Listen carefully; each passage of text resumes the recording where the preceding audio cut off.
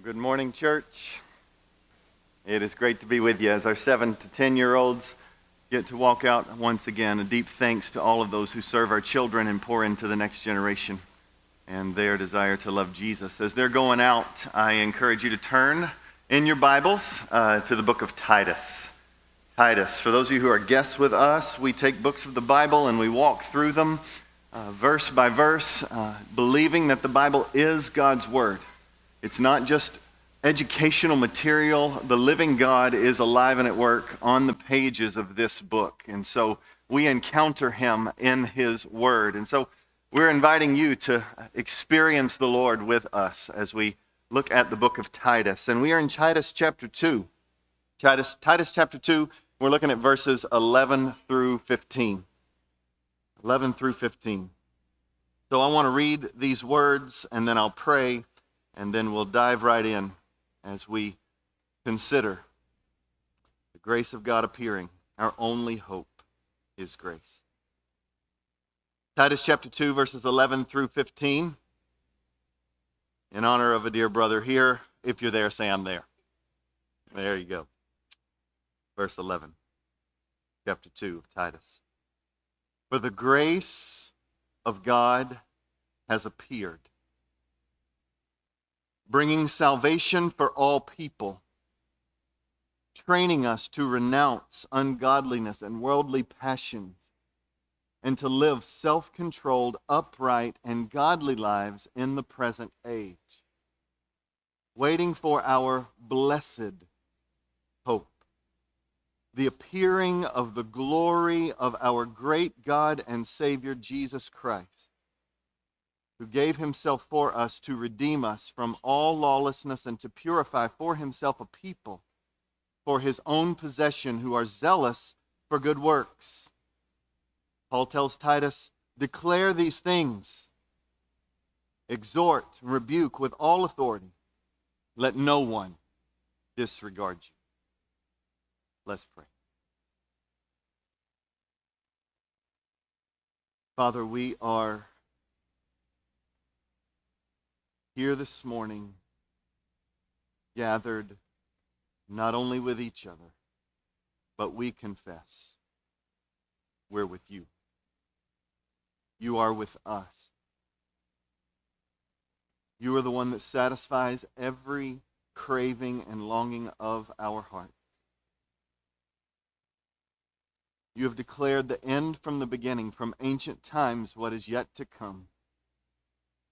You are in control. You are a good Father. Father, we want to know you more in this moment. And I ask for those who do not know Jesus that, God, you would change their hearts on the spot. Father, I pray that because of your abundant, amazing, all-sufficient grace, you would change us all and give us hope. We pray this in Jesus' name. Amen. So a few more comforting words are there than to hear, I am for you and I am with you. I am for you and I am with you. We've all heard the stories of the little child who ran away from their mom or dad while they were maybe at a mall or in a shopping area, and the panic ensues, and no one can find this little one. And the parent sees at a distance, finally, this child sitting over on the edge, tears flowing down, obviously stricken with fear. Where is my mom? Where is my dad? And then that parent rushes over there and appears on the scene. And almost in an instant, it's this sense that the fear, the struggle, the strife, the tears, they are swallowed up by the embrace of by that parent who holds that little one. And that parent says, I'm here. I'm here. You don't have to be afraid. I love you. I'm here and I'm for you. There's a newfound strength for that little one under the parent's embrace. Many of us have experienced working really hard for something and really wanting somebody to celebrate it with us, right? If you've ever had kids, or you've experienced this some yourself, maybe you worked really hard at a school play, or you worked really hard and now you're going to go out and compete in some sporting event, or you've worked really hard to complete your education and now you're going to walk in graduation. Almost in every situation, you can tell if someone who is about ready to experience those things is a little anxious. Because while they're supposed to be performing, they keep looking out at the crowd. And they keep looking out because they really want to see those people that love them present. And they're distracted. They can't focus because they just want to know somebody is there to support them and love them. And then when they look out and they catch the gaze, it's like the fear drains, the encouragement rises, the adrenaline comes back, the joy is restored. And why is that? Why is it you can go from anxiety-ridden, mind-distracted moments to kind of encouragement, peace, and joy? Because presence matters. And a presence that says, I support you, I love you, I'm for you. It changes things. It changes things. When someone cheers you on and reminds you that you are not alone, and especially if in the middle of mistakes or struggles or imperfections, you hear these words, I'm with you, I'm for you, I'm on this journey with you, you're not alone. Hope begins to rise in the heart. In the book of Titus, Paul is telling Titus to remind this network of churches on the Greek island of Crete. It's on this island where they are swimming in sexual immorality, the worship of false gods. They believe that Zeus was born on this island. That's how steeped into mythology this world was. Many Cretan men were mercenaries for hire, and Paul even confirms Cretans are liars, evil beasts, lazy gluttons. What it says in the text. Paul says, yep, that's what they are. It's in that context that Titus is to instruct the followers of Jesus that they're not alone. You're not alone. You're not fighting this battle alone. He says, grace has appeared. Grace has appeared. This gospel of grace is not just a right worldview where you check off the boxes like, yeah, that is more correct than that is more correct. The gospel of grace is a gospel of power that saves and transforms lives and gives you everything you need to walk in his ways. But when the world is so dark, it feels so daunting. When the pressures are so heavy, it feels impossible. And he wants you to know grace has appeared. You're not alone. There's someone in your corner. There's someone who has shown up to every event and will never leave you, who is your biggest cheerleader and who is always for you. Grace has appeared. Why do they need this encouragement? Because if you remember from the first 10 verses of chapter 2, Titus has given them some requirements. And if you're sober, aware of your own struggles, if you're humble and really understand what is being asked of them, it just feels like too much. How can I be self-controlled at every turn? How can I walk in godliness, not just in public, but in private, in everyday life? How can I be steadfast in the midst of suffering? How can I be respectful to those who are in authority over me?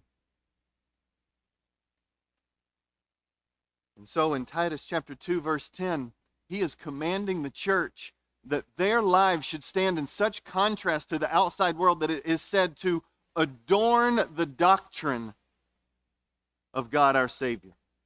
The way that we're supposed to live, the way the church there in Crete was supposed to live was to be so strikingly different that that beauty was only explained by Jesus being inside of them. Their conduct was to be a platform so that the onlooking world would say, something is different And they would be able to testify, my Savior is good and powerful and real. He was not just addressing act good at religious occasions. He addressed everyday life. And he addressed the points when we are most tempted to give up. He addressed our suffering. And he says, walk in a different way. That feels impossible.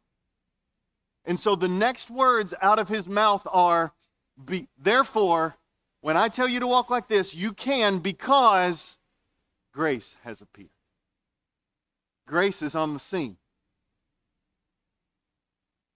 What is grace? I told my kids from a very young age, grace is God's help. It's his help. You want a little bit deeper understanding? It's his help that we don't deserve. It's not help given because we have done a good thing and therefore he helps us. It's not help given to those who are more lovely than their neighbor. It's help to the undeserved and the unlovely. It's unmerited help, favor, kindness. And embedded in the word grace is not a mere little trickle from a faucet. It is this sense of God's grace is an abundant grace. A full and overflowing grace.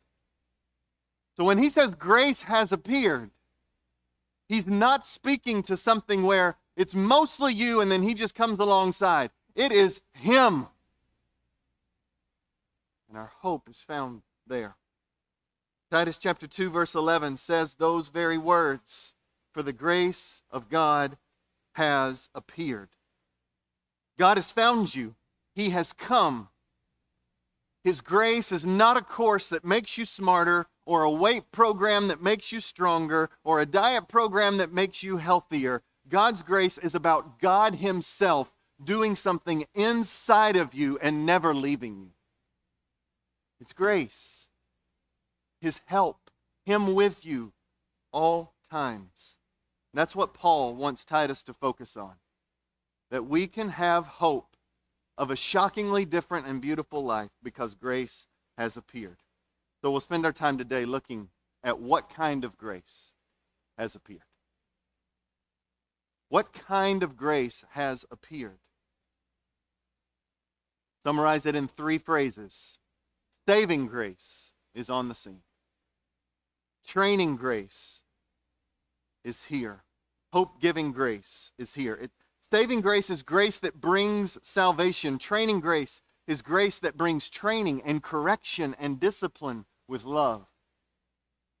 Hope-giving grace is grace that brings hope and helps our hearts wait for our true home. Bottom line, we're needy. I think that deserved an amen. We are needy. And the great news is grace has appeared.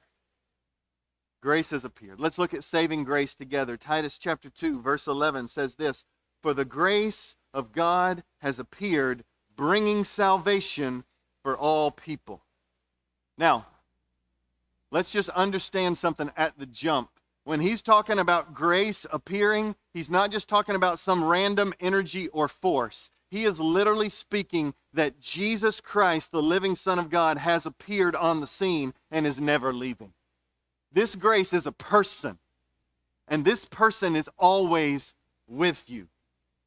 When he speaks of grace, he is speaking of the person who is perfect, Jesus Christ. Where do I get this? 2 Timothy chapter 1, verses 9 through 10 tells us these things. Listen to this verse.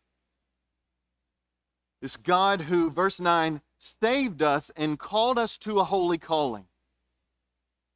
And our salvation is not because of our works, but because of his own purpose and, what's the word? Grace, which he gave us in something. Or should I say someone? Grace given in Christ Jesus. Before times eternal, before the ages began, and which has now in time been demonstrated to us. Put on TV, so to speak, through the, what's that word? Appearing. The same word. The appearing. The same idea. of our Savior, Christ Jesus. And when Christ Jesus appeared, he abolished death and brought life and immortality of light to light through the gospel. When Paul says to Titus, grace has appeared, he's saying Christ Jesus has come. He is with you. The one who abolished sin and death, the one who gives life eternal, he has come. He's the one that has appeared. Our greatest need is not some abstract force. Our greatest need is a person. His name is Jesus. And this Christ has appeared bringing salvation. He is a Savior. And he saves people from every nation, tribe, and tongue. Now, when the text here says salvation, this idea here is that it is clear to the church in Crete that they are sinners that needed this salvation. The only way grace coming and bringing salvation is hopeful and helpful is that there is a clear awareness that you are wretchedly lost in your sin and cannot fix this problem. And so something has to change. There's an inability to pick up the weight that's crushing your chest. You will die unless something relieves the pressure.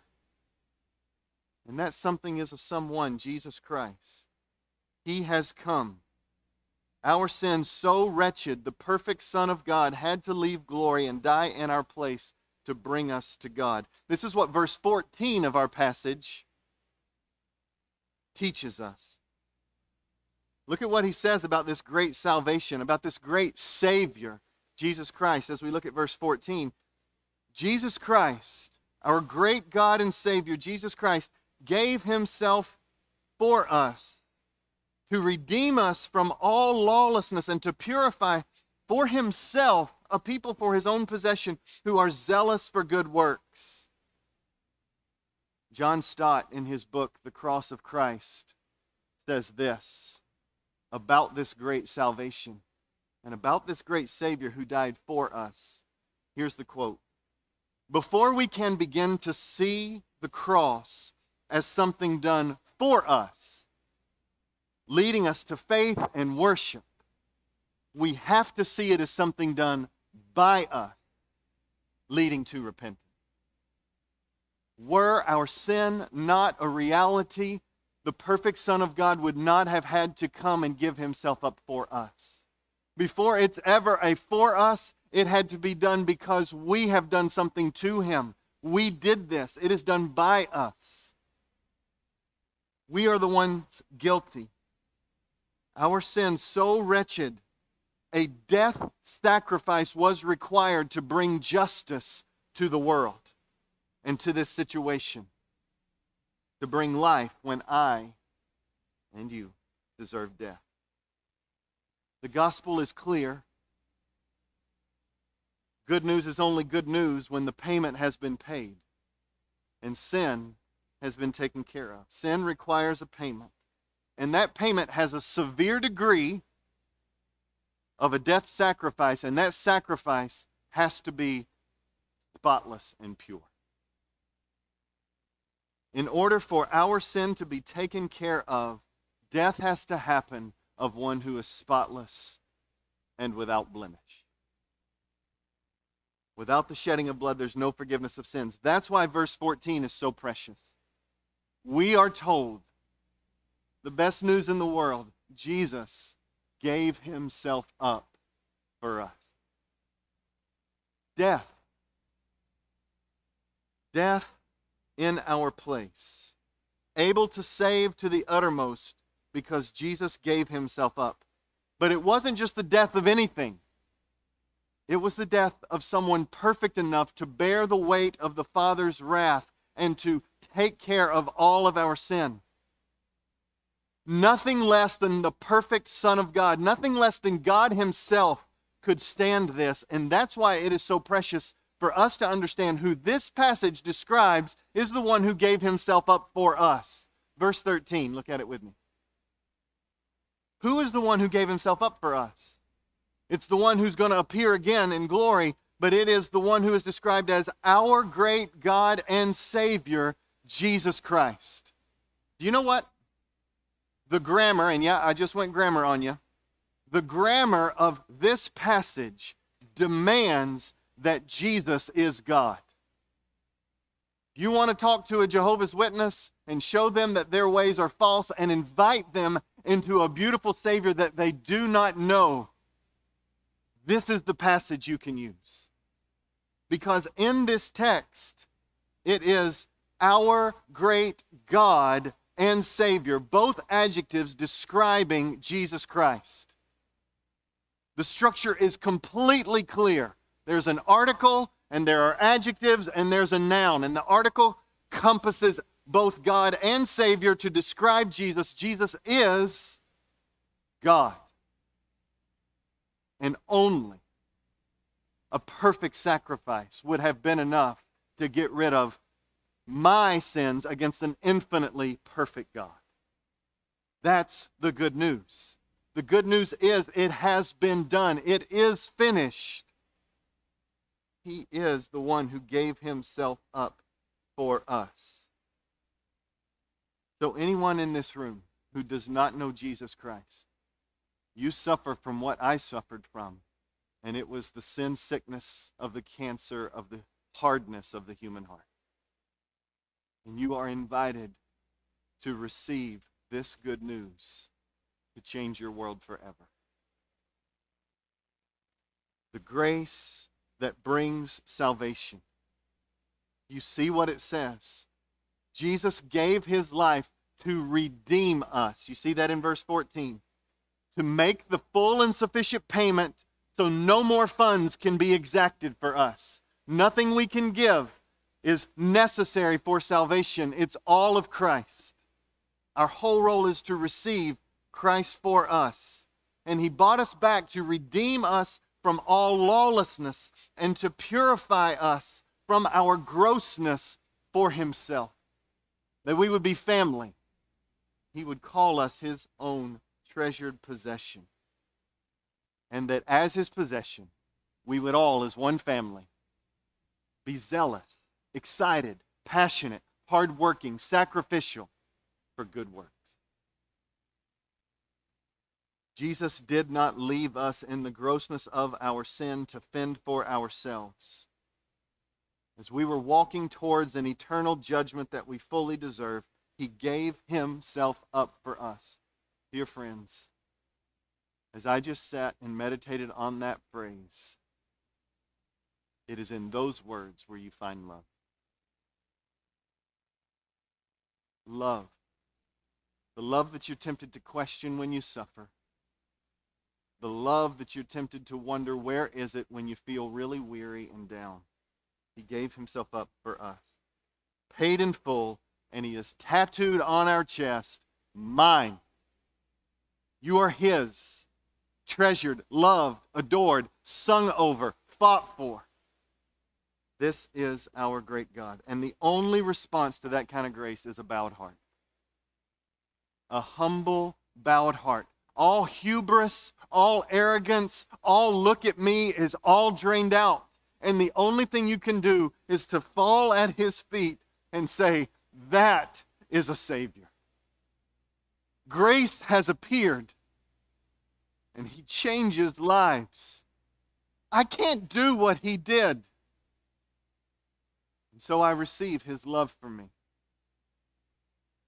That is the call today. Receive his love for you. Day by day, watch him work. Who is this salvation for? It says he's bringing salvation in verse 11 for all people. Why does he say that? Because on the island of Crete, in these churches, they were telling Gentiles they had to become like Jews. They were telling Gentiles that they had to look like Jews physically through circumcision, and they had to participate in all of these Jewish rituals in order to be accepted by God. That is heresy. It is wrong. It is taking Jesus, giving himself up for us and saying, no, it wasn't quite enough. I need to add to it. And Paul says, no. This salvation is for all people, Jew and Gentile. And what has he just done in chapter 2, verses 1 to 10? He has instructed older men and older women. He has instructed younger men and younger women. And so he is saying all types of people. Nobody escapes those categories. You're either older or you're younger, okay? You choose where you want to put yourself. And you are male or female. Those are facts. All people. He brings salvation to you. If you will humble your heart, confess your sin, receive his freeness of grace. This is saving grace. And the grace of Jesus that has appeared, it's not only saving grace, but it is training grace. Look at verse 12 with me. For the grace of God has appeared, verse 12, training us to renounce ungodliness and worldly passions and to live self-controlled, upright, and godly lives in the present age. This word for training, it's the word used for discipline.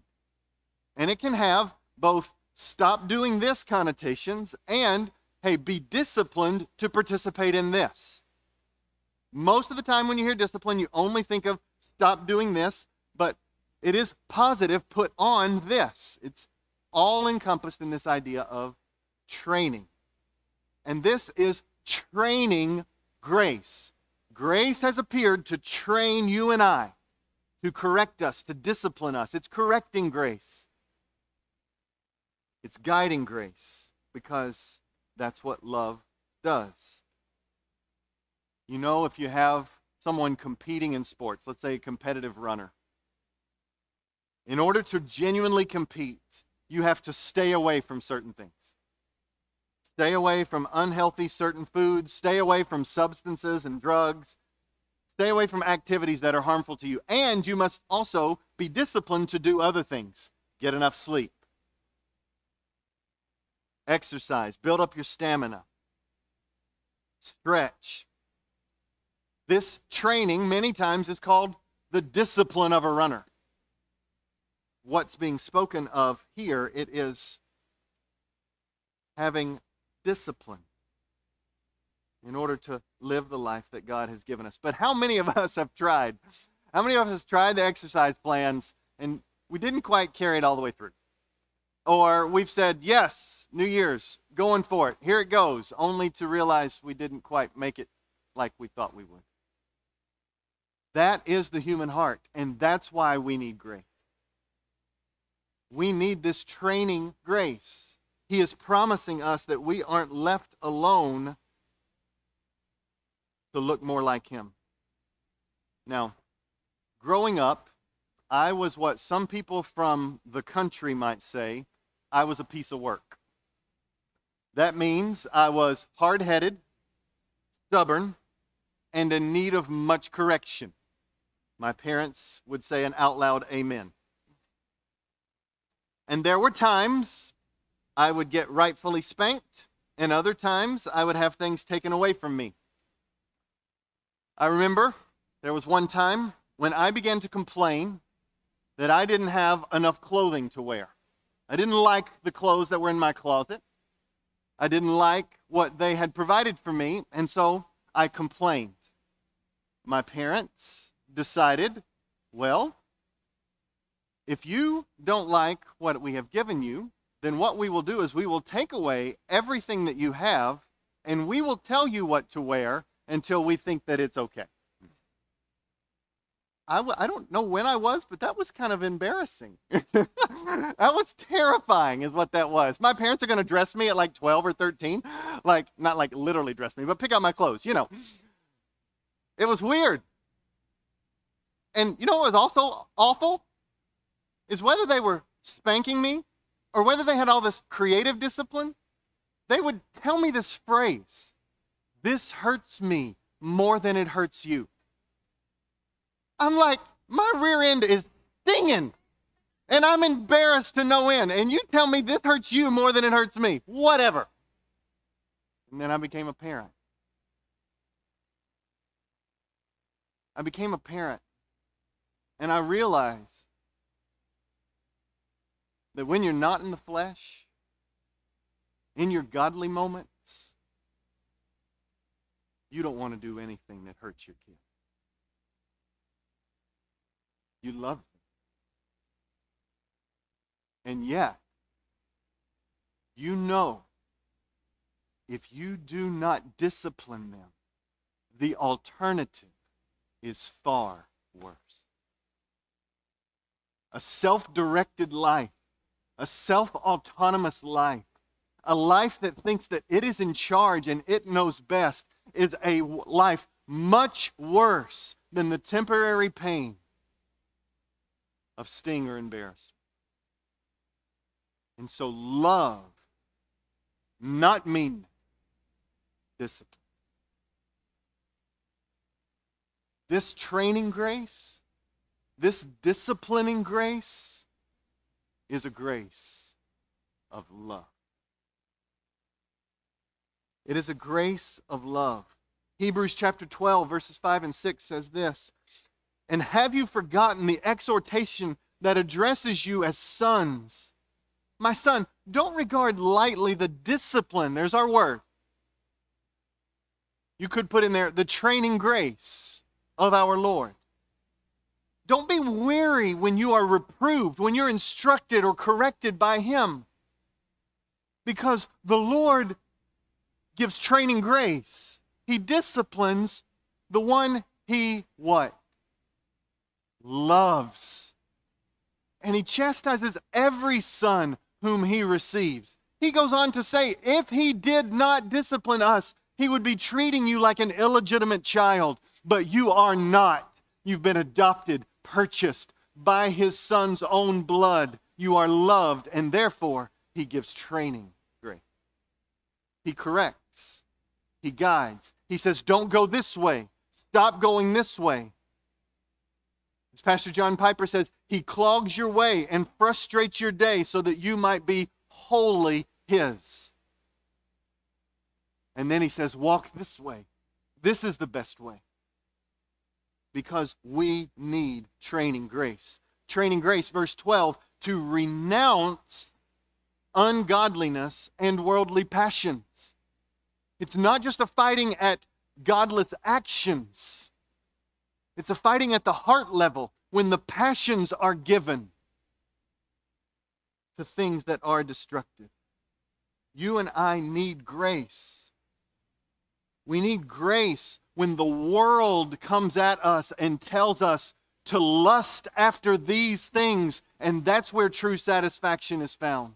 We are inundated, indoctrinated, overwhelmed by a, quote, worldly wisdom that tells us, walk this way and you will be happy.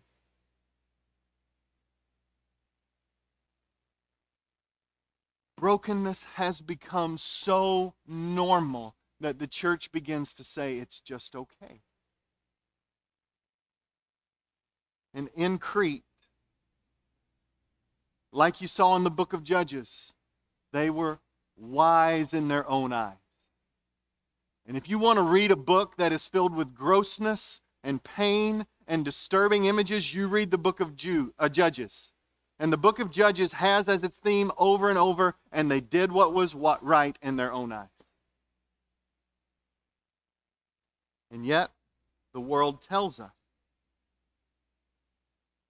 The world tells us that money is the path to happiness. We are told to have more of the nicest possessions. That's the path towards peace. We are told retirement is about coasting and me time. We are told that differences are bad and that the only solution to someone who is different than us is canceling, or if someone has hurt us, we have to seek revenge. That's how you deal with hurt. We are told lying is okay as long as it's not that bad. And who knows what that means? We live in a culture that glamorizes the sexual exploits of people with no regard to marriage or commitment. It's the normalizing of the one-night stand and friends with benefits, the needless shackles, they'll say, of commitment. The taking of a wonderful gift in marriage and turning it into an obsession of sexual pleasure and the objectification of another human being. It's killing people. We are told gender is fluid. We have a culture that signs off and sanctions marriage between the same sex or gender. We are in a do what is right for you with less regard for others. What trumps love for others is yourself. Jesus says the exact opposite. Joy is only completed when you consider others more significant than yourself. But we are told the exact opposite. Then we are told to live beyond our human limits, and it's glamorized. Our American culture tells us our value and significance is in production, not in personhood. Workaholism is commended in some circles. We have stopped learning to value sitting still. Sitting still with Jesus can feel like a waste of time. It's not really producing. Oh, but how we don't see with the eyes of grace. Take heart. Take heart. Grace has appeared. Underneath it all, there is a joyful, disorienting, countercultural current that Jesus has laid out in His Word. He lays out in the midst of this world that says, do what is right in your own eyes. He says, I must be on the throne of your heart. I am your wisdom. I am your righteousness. I am your peace. I accept you by faith alone. I create your purpose. I give you joy. Anything else will lead towards a path of destruction. Christian, we are being lied to. Lied to by a surrounding culture like the Christians in Crete. And it's not okay. And what Titus has been tasked to do in this book is to tell the church Christ's good and right way. And not to remove the church from the world, but that they would live such a shocking life of love and devotion to Jesus and to one another and to the outside world that they would be like a light that shines against the dark backdrop of the Cretan culture. And their conduct was to adorn and to show off as beautiful the doctrine of God. They were to be a community distinct from the world, but for the world. And that's why Titus is told by Paul in verse 15. Look at verse 15 of our passage. That's why he is told, be firm about this. Declare these things. Don't back off from the hard sayings. Encourage or exhort and rebuke when necessary, because you have authority. He's been sent there to put pastors over these churches, and until then, he has got the authority. Let no one disregard you, because if these things are disregarded in the church implodes, and it gets a bad name in public. Don't let anyone disregard these things. But take heart, grace has appeared. It feels impossible. How am I not swept up with the wave of culture? Because grace has appeared. Training grace, correcting grace, disciplining grace, guiding grace. So, dear friends, old, young, male, female, follow Jesus. Follow Him in this present age, it says. And you will have all the grace you need for everything you've been asked to do. Resurrection power, alive and at work in your heart. The one who, verse 14, gave Himself up for us. He purchased that we will be delivered from all lawlessness and purified for Himself. This is the grace we've been given. Why is this passage in the Bible? Why is this in the Bible? It's so you wouldn't lose heart. So you wouldn't feel hopeless when you hear commands, and if you're genuinely honest, your life doesn't match up. This passage is in the Bible so you wouldn't lose hope. Rather than having to say, oh, my sin is not that bad, you can be honest, maybe for the first time. You can say, no, I really do have a problem with this. My mouth is a problem. My angry heart is a problem. My bitterness is a problem. My breaking my word is a problem. My lust is a problem. And that is where change begins, is when you begin to say, it's here. Grace is here. I am broken, but grace is here. When you are guilty and you feel too weak to make progress, when you're more mindful of money than your master, when you know you are motivated to love everything else but the Lord, you don't have to be frozen. Grace has shown up. You don't have to be discouraged. Our Lord is near. He is near. And so, how does this practically work? I really sat and thought on this, meditated on it. How does this practically work? I'm talking about saving grace. I'm talking about training grace. What does it look like to tap into that? The word that comes to my mind is awareness. Awareness. Whenever you have an emotion of sadness or fear or anxiety or dread or discouragement, what this passage is meant to do is to press in on you to become now aware. Grace is here. Jesus is on the scene. I'm not left to my own self. Awareness is the first step to tap into the power that is found here. I think of Lamentations chapter 3. Do you remember that? Lamentations chapter 3, train wreck of a situation, horrible, tears, talking about suffering like chewing on gravel. And he says this, but this I call to mind, what? Therefore I have hope. This I call to mind, therefore I have hope. That is what Paul is doing right here. Titus, help him to call to mind grace. Jesus is on the scene. You're not alone. And if you ever are in despair, it's because we have forgotten that Christ is with us, that He's enough. The way you tap into it is to set your mind on things above. Seek the things that are above. It is there where you can begin to remember you're not alone. Jesus has shown up to your graduation. He's on the front row. He's louder than everybody else. And He says, that's mine. I love Him. And you forget that when the world is louder than your heart, and when your heart is louder than the Scriptures. Dear friends, and when you then remember grace, I pray you just remember, lean. Lean into His arms. Remember and lean. Leaning is trusting. If I fell back right now, it would hurt. That curtain is not going to catch me. I don't trust it. But to fall into the arms of Jesus, to lean into what you are setting your mind on, this is where transformation happens. This is what Paul is telling Titus to do. Not only tell them of grace, but remind them that this God is trustworthy. He's trustworthy. And that's what leads us into this last idea of hope-giving grace. He's trustworthy.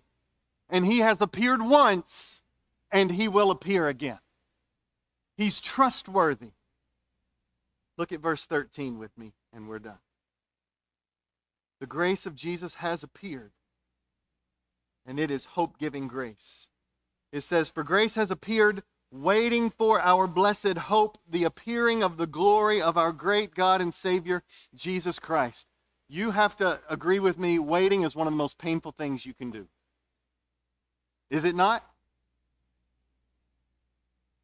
You're waiting to take the test. It feels miserable. You're waiting to get the results back. That's grueling. Waiting to see if your kid's going to make it home safely. Waiting to see if God will answer the prayer for the wayward child to turn to Christ. Waiting for the results of that medical procedure. Waiting. What seems like the never-ending waiting game of big decisions. Should I do this or should I do that? But when you look at how hard waiting is, it makes a lot of sense why it's good news that grace has appeared. Grace has appeared. We have a blessed hope. And it's a hope because he's appeared once, he will appear again. Why does God make us wait? Have you ever asked that? He could just do it. He could give us the answer right now to that big decision right now. It seems like that'd be the most loving path, don't you think? I don't need to wait 3 days for the test results. Just tell them to me. And he can do that. Why? Why waiting? Because waiting teaches us longing. And longing is what we're meant to do on this earth. We were created to long for Jesus. Long to be with him. And all this earthly waiting is teaching us that this world is not our home. We were made for another world. Where does our hope come from in our waiting? It's not the power of positive thinking. It's not our intelligence. It's not playing the odds. Our hope is that God can be trusted. He's tender in his mercies. We wait for our blessed hope. He will return. Those of you who are suffering and waiting through tears, I want you to know, when the pain feels suffocating, I promise you, from the Scriptures, a bruised reed he will not break, and a faintly burning wick he will not quench. He strengthens. And as Charles Spurgeon says, the tide will not always recede. It will come back in. Grace has appeared. You're not alone. And so what is our hope, dear friends? Our hope is a blessed hope, a happy hope. It's when we are with him. Our present day joy is rooted in our future home. Our present day obedience is never meant to be far removed from our heavenly home. Set your hope fully on the grace that will be brought to you at the revelation of Jesus Christ. Jesus is our longing.